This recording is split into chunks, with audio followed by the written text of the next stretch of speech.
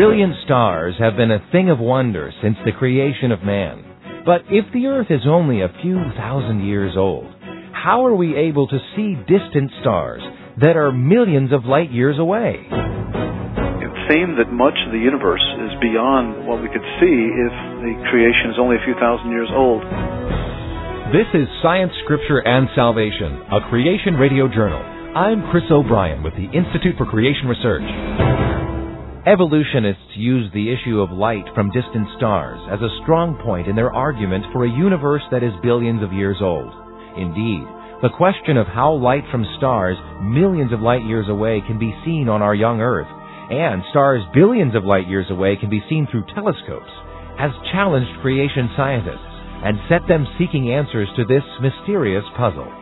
Listen in for the next 15 minutes as we discuss the intriguing issue of distant starlight and time. To understand the problem a little better, we need to consider that light travels at 186,000 miles per second, and that the distance of 1 light year is 6 trillion miles. Consequently, light from an object in space that is 1 light year away would take 1 calendar year to reach us. Dr. Danny Faulkner is professor of astronomy at the University of South Carolina at Lancaster.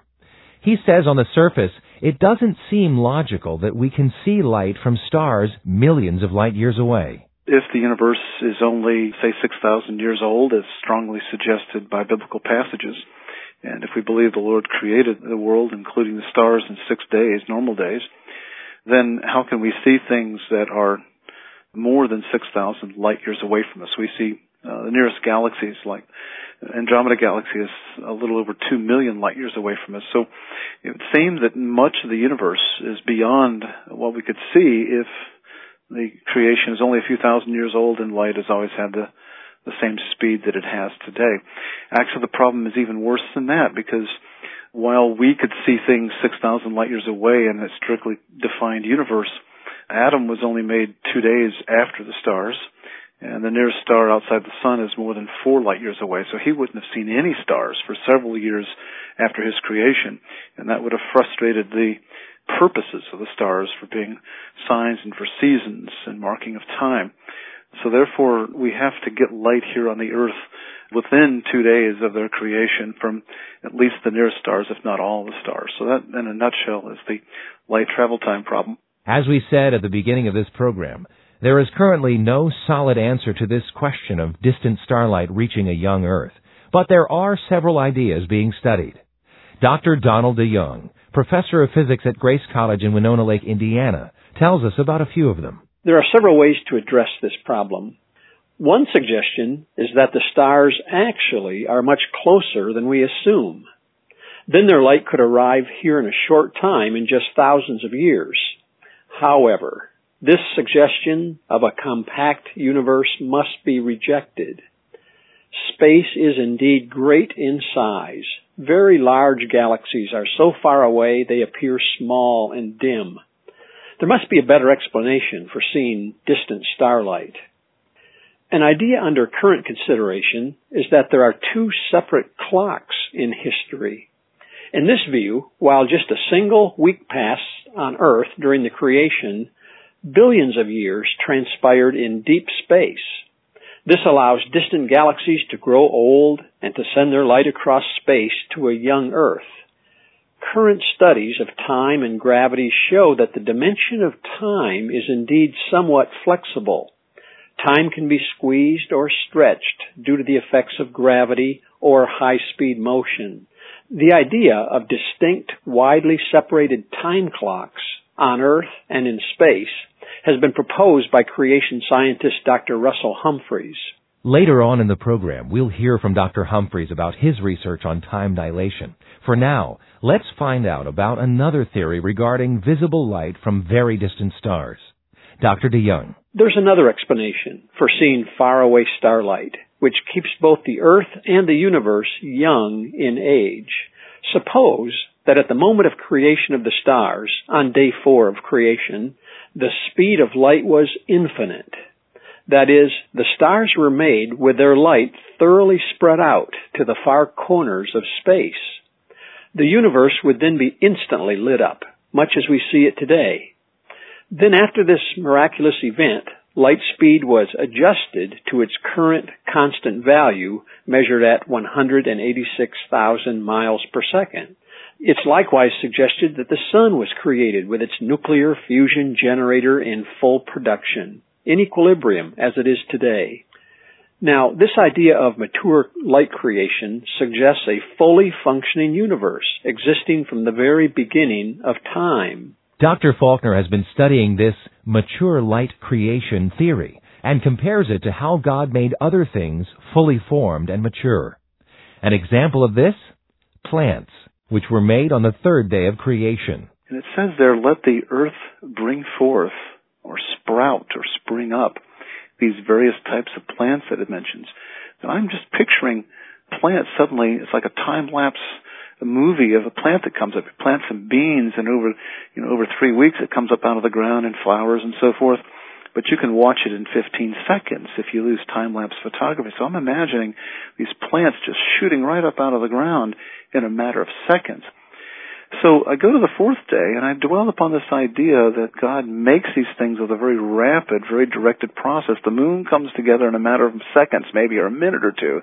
It's ditto for the stars and the sun and so forth. But just as you had this abnormal, if you will, or miraculous growth of trees, you can't stop there if you're going to make distant stars and yet not be visible for years. So during this miracle of creation, not only did God form all these stars and distant objects rapidly, but He made the light get here so that on the fourth day even, had there been anybody here, they would have seen all the stars that we would see today. And the difference, many people would say, well, the similarity you're talking about here to mature creation is very similar to light in transit. And I would agree to a point, but I think the difference I have here is I'm suggesting that the light that arrived on the fourth day on the earth, and certainly by the sixth day when Adam was here 2 days later, actually left those distant objects. And how that happened? Well, I don't know. It doesn't have to be a physical process because we're talking about the miracle of creation. The theory on distant starlight being proposed by ICR Associate Professor of Physics, Dr. Russ Humphreys, deals with time and the idea that two different clocks were at work on the fourth day of creation. The way that I am suggesting that starlight could get here is that by taking advantage of something we know from science experimentally, and that is that time does not flow at the same rate everywhere. It varies from place to place, not by much, but there are conditions in which it would flow quite drastically differently here on Earth than way out in the cosmos.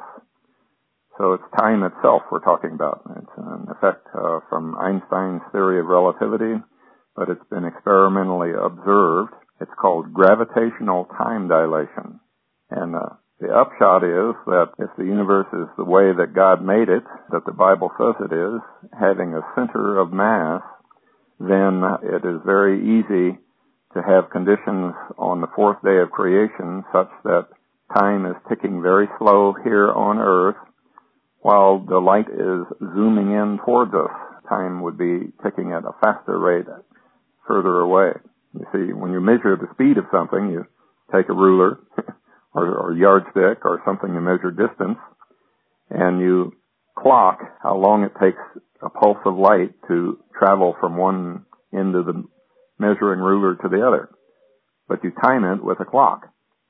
Now, if your clocks are running very slow, then you'll get a very high speed for the speed of light as measured by your clocks.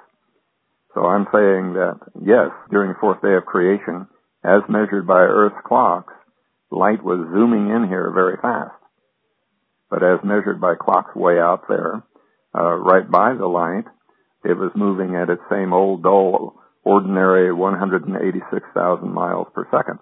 So, different speeds of light on Earth and in space during the fourth day of creation is one possible way that we are able to see light from stars that are millions of light years away from us. But what would cause the difference in these speeds? Why do clocks tick at different rates in different parts of the universe? The reason for it is that gravity has an effect on the fabric of space itself. And when conditions are right, light will travel and clocks will tick very slowly in certain regions of space under certain conditions related to gravity. And those conditions only happen in a universe that has a center. And the Bible says that the universe has a center. But what most people don't understand is that the Big Bang theory says the universe has no center. So this is something that is not possible in the Big Bang theory, but it is possible in a universe of the type that God said we live in. Because Big Bang theorists say there is no center of the universe, it goes without saying that they would also argue against the idea of extreme time dilation. What evolutionists assume is a universe with no center of mass, and that gives you a universe in which clocks tick at the same rate everywhere all the time. And in that kind of universe, it would take billions of years for light to get here. But in a universe that has a center, under the conditions of the universe that God described on the fourth day of creation, then clocks would not tick at the same rate everywhere, and that provides a way for light to get here during the fourth literal ordinary day of creation as measured by clocks here.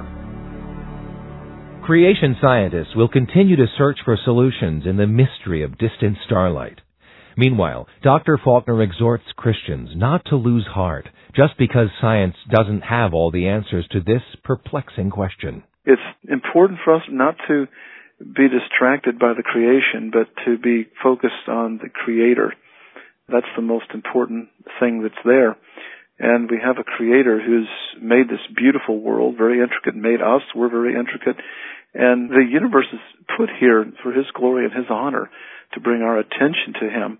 And so I feel sorry for so many people who enjoy the heavens, but yet fail to make that closure to see what it's all about. And even if one were to recognize that there is a Creator, if one doesn't act upon that in the proper fashion spiritually, then it's all for loss. And that's getting very close to heaven, but missing the mark by just a little bit.